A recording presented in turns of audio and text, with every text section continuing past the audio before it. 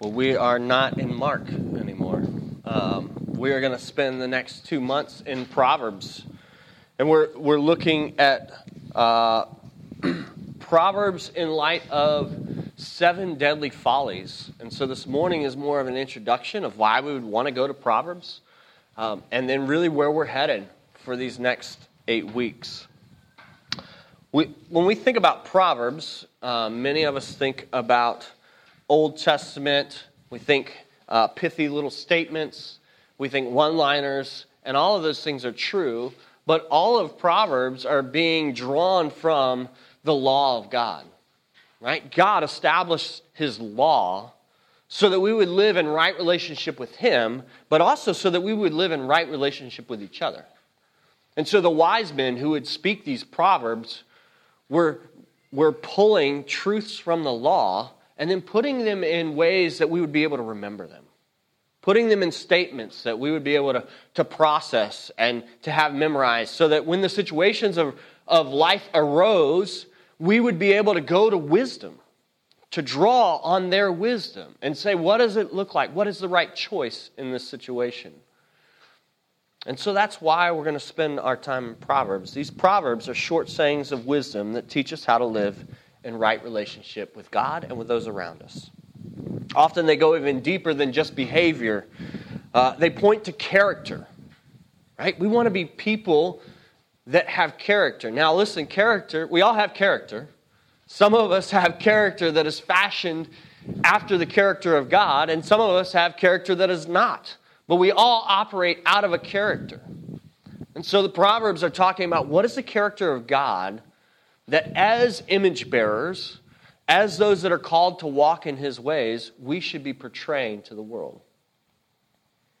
It's character that's required to live a righteous and God-glorifying life. But here's the thing. Before we dive into Proverbs, Proverbs are often taught as moralism. Hey, here's what you need to do to do the right thing. That's true. It is what you need to do to walk in the way of the Lord, to walk in the fear of the Lord.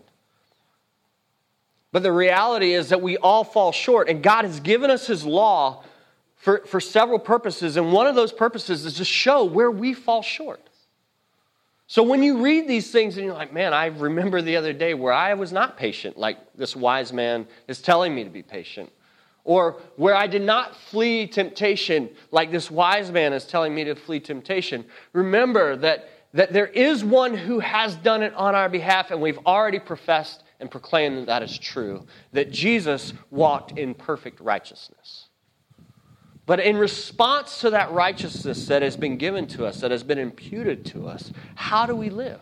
We have choices constantly to choose wisdom or to choose folly, to press into what we know is good and right, or to do what we want, which are often two very different things. And so we're going to walk through these Proverbs and say, God, would you change us? Would you conform us into a people of character that would live differently? And maybe one of the things to think about is we've titled this sermon series, Fight for Joy. And you're like, fight for joy? That seems weird. I'm having a hard time connecting those two things.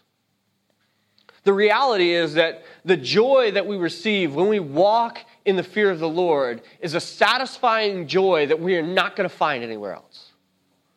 It's a joy that the whole world is looking for. It's a satisfaction that everyone is driving to, and yet few find it because only God Himself can satisfy that desire that we have.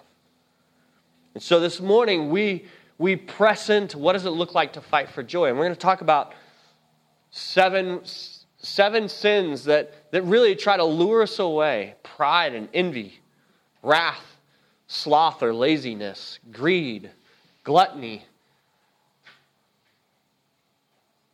lust. Right? These things would all draw us in, and we look at this woman folly that is given to us in Proverbs 9, and she's trying to lure people in, but really she doesn't offer anything. But wisdom offers life. And so this morning, I'm going to press into that. You see, we talk about these idols in our lives, power, approval, comfort, and control. But the reality is that there's no joy in those things. There's no satisfaction there. But we often run to them. We run to these other sins. But our hope is that we would fight for joy so that we would be satisfied by the God who knows us better than we even know ourselves. He knows what we need more than we do. He knows what would truly satisfy us more than we do. Like, that's the God that the Proverbs point to, that is powerful in creation, that created everything that we see. Man, how amazing that we get to sit here and look out and see God's creation and marvel at it, and then remember that He's created all of this, and He knows it, and He knows us better than we do. We fight for joy because joy that God gives is a lasting joy. It goes beyond death and Sheol that the woman folly would invite you into, but it gives everlasting life. It's a lasting joy. Finally, Proverbs give us wisdom. Table Talk magazine, it's a periodical published by Ligonier Ministries, and they published an issue on Proverbs and wisdom literature in 2007, and they define wisdom this way. Wisdom is a virtual synonym for righteousness in the book of Proverbs. The prologue tells us these Proverbs are given for wisdom and righteousness. Proverbs 1:3. Another helpful resource that I've found is Leland Ryken in his book, Short Sentences Long Remembered, says, wisdom is skill for living. We are given this life to live. How do we live it? We want to live it with wisdom. He goes on and he says, this implies that wisdom focuses on practical daily living and ties in the author's task of observing life and human experience. Our hope is that in Proverbs, we pull out these nuggets of wisdom on how to live and walk in the fear of the Lord. Listen, there's a couple things that we get out of that. One of them is that we can actually have right relationship with each other. So much of Proverbs points to the opposite of those sins. It points to humility. It points to patience. It points to generosity instead of greed. And so we live rightly. And we have right relationship with each other. But the reality, the greatest reality that we have when we walk in wisdom, when we live in the fear of the Lord, is that we glorify God. And that's when we talk about the greatest questions. What is the sole end? What is the sole purpose of man? That we would glorify God and enjoy Him forever. That's why we were created. That's what we were created to do. And so these Proverbs help us to do that. So let's pray and ask that God would give us ears to hear and eyes to see this morning. God, we thank you even as we've seen Jesus teaching through the parables over the last couple weeks, Lord. You've said, let him who has ears hear. And so, Lord, we know that even hearing and right understanding, right wisdom comes from you. And so we would ask this morning, God, would you, by the power of your Spirit and through the working of your word, give us ears to hear, that we would see and know, God, that even the questions, even the choices that we have of choosing wisdom or folly would give you glory. God, it wouldn't make us look good or make us look wise, but it would give glory to a God who is creating a people that walk in his ways. And we trust you for these things in your name. Amen. Well, if you remember back in the fall when we were walking through the Psalms of Ascent, we looked at not only what the psalmist would say, but even how it was laid out for us often. And the beauty of literature and the beauty of the way that the poetry was spoken and given to us. Well, we have some of that here in Proverbs 9. It's a chiasm. It's a teaching of, hey, there's two different ways that you can go. You can pursue folly or you can pursue wisdom. And then they actually, wisdom and folly are both personified in two different women. And so we're just going to walk through the text this morning. The Lady Wisdom, verses 1 through 6. What does she look like? Well, first off, she's a woman that's prepared. It's not haphazard. It's not random. She has gone out and she has built her house. She has hewn her 7 pillars. She's slaughtered her beast. She's mixed her wine, and she's also set her table. She sent out her young women to call. All of this is is premeditated. All of this is prepared. All of this is part of her plan to invite us into wisdom, to share at this banquet feast where we would receive and we would be able to walk in that wise way. Lady Wisdom is prepared. And she calls, and her call is to the simple and the senseless. Anybody else, that's good news for us this morning? The simple and the senseless, right? That's us. Okay? We are being called, and I'm not talking simple versus complex. I'm talking simple like they're not all that right. Okay? And so that's good. That's good. We don't have to have it together, and we don't have to have crazy, wicked smarts like Chris would like to say to be able to come, right? We can just come as we are. Her call is to the simple and senseless. She says in verse 4, whoever is simple, let him turn in here. To him who lacks sense, she says, come, eat of my bread, and drink of the wine I've mixed. Leave your simple ways and live, and walk in the way of insight. Listen, she offers life. The Lady Wisdom tells you to come and to eat, to partake of this, because you've been given this bread and this drink of the wine that she's mixed. The wisdom that she's been given, she offers to you. And so this morning, we leave our simple ways.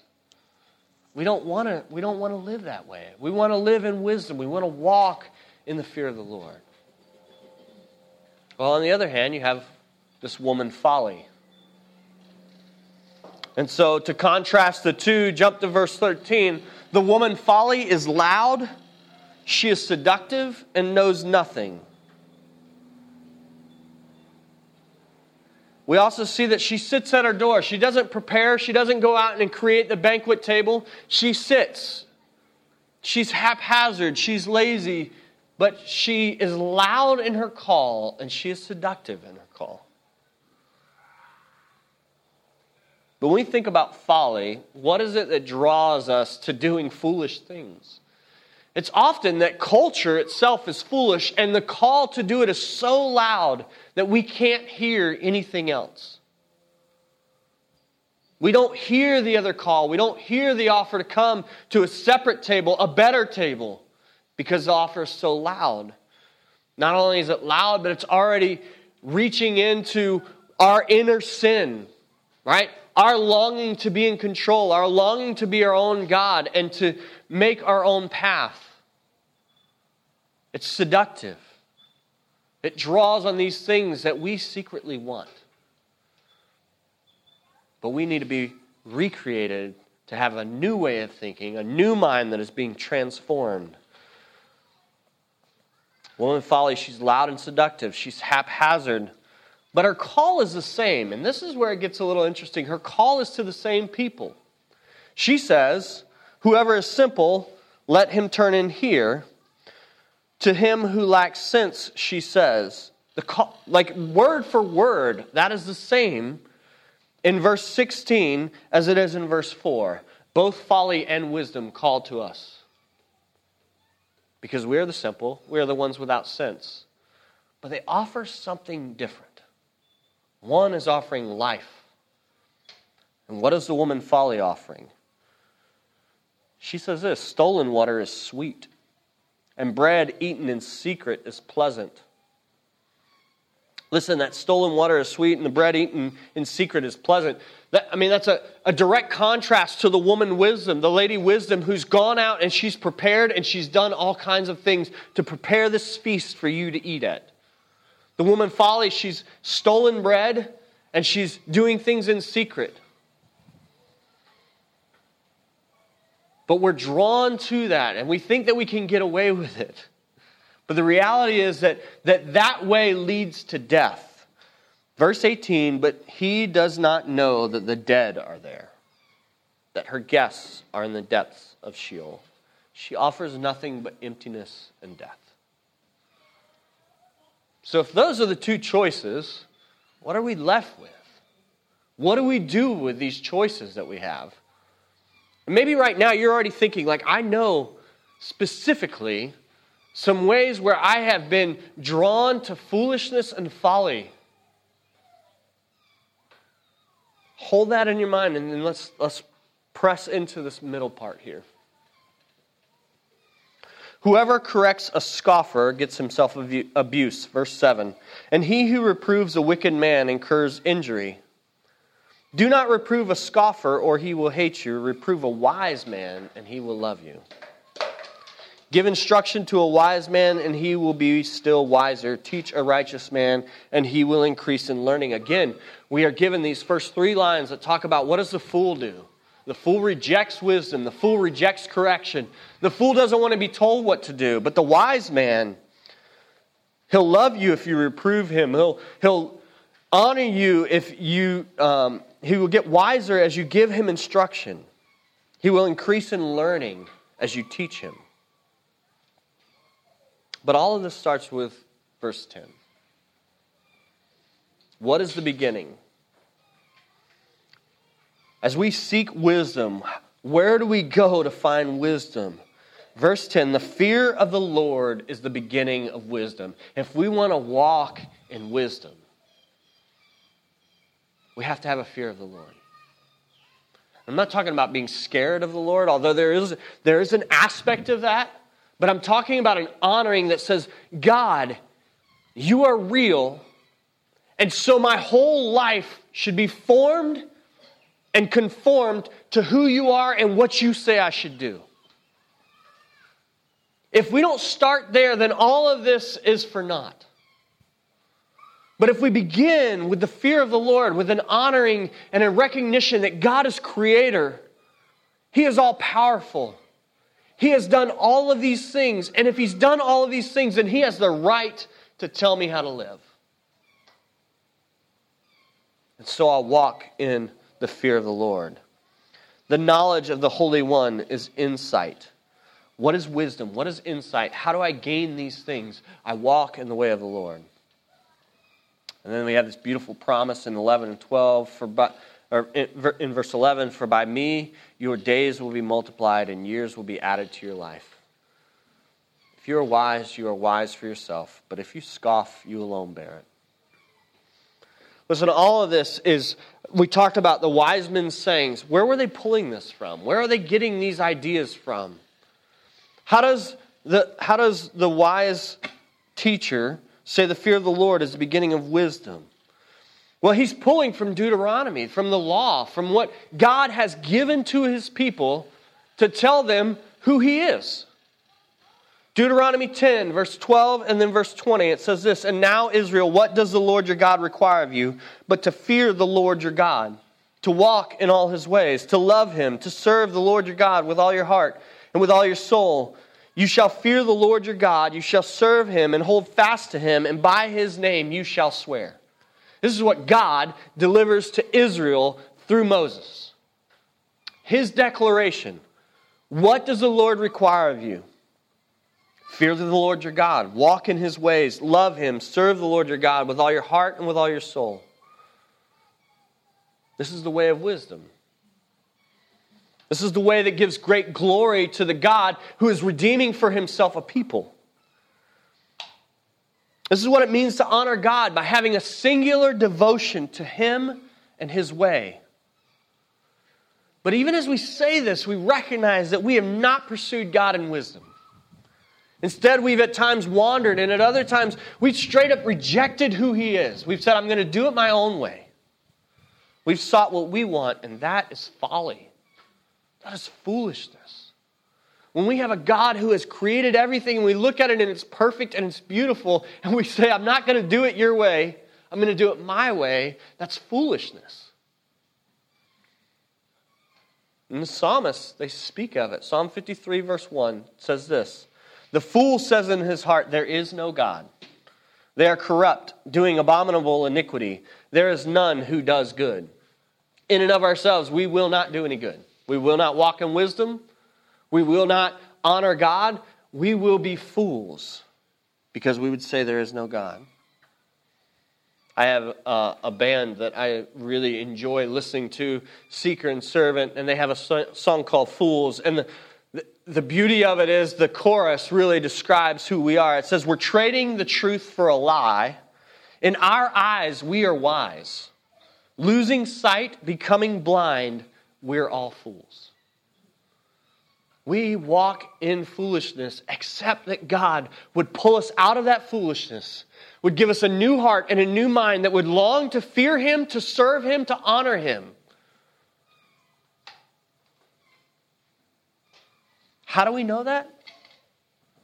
Because there's one who has walked in perfect fear of the Lord.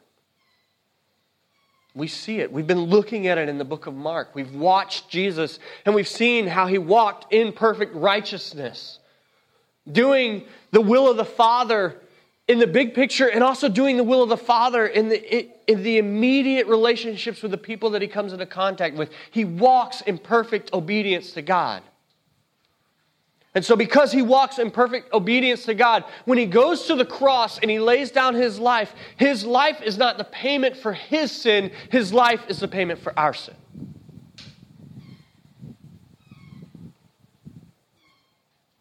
That's what we have.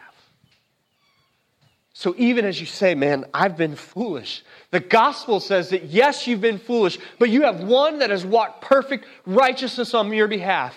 My sin over the bliss of this glorious thought, my sin not in part, but the whole has been nailed to the cross. And I bear it no more because of the perfect one who has been the sacrifice for me. And out of that truth, out of that identity, now I say, God, how do I walk in the fear of the Lord? How do I choose wisdom instead of folly? God, I want to honor You with this life that you've given back to me because I was dead and You gave me life. I was sitting at the table with the woman Folly and I was eating death. And yet You brought me out and You set me at the table of wisdom and now I eat life. God, would You use my life for Your glory? So what does a life shaped by the fear of the Lord look like? Well, we're going to talk about it for the next 2 months. So you're not going to get it all right here. But let's just boil that down a little bit. What does a life that is shaped by the fear of the Lord look like? Well, we've got one recorded for us. We look at the life of Jesus and we follow what He does and we follow what He says and we become Christ-like. Little Christians, right? Little Christs. Christians. We, like Jesus, can walk in a way that pursues God. And if we are in Christ, then that is what our life will look like. If we have been bought, if we have been purchased by His sacrifice, then our life will look like pursuing God. It looks like wisdom in the midst of fools. See, the life of the believer is one that walks in wisdom instead of folly. I want to leave you with this last thing. Hebrews 12, 1 and 2.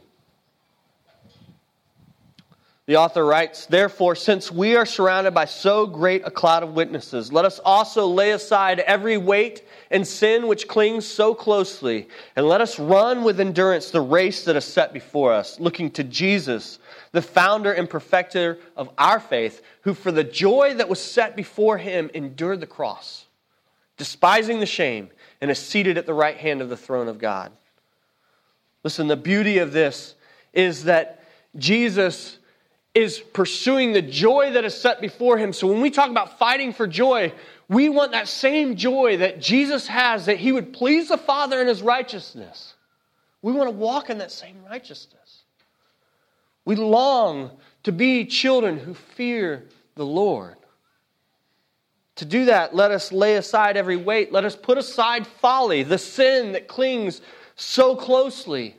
Let us run from folly and foolish ways and let us pursue wisdom. Let us run from sin. God, would You kill sin in us so that we could walk in the righteousness that You have purchased for us? Amen?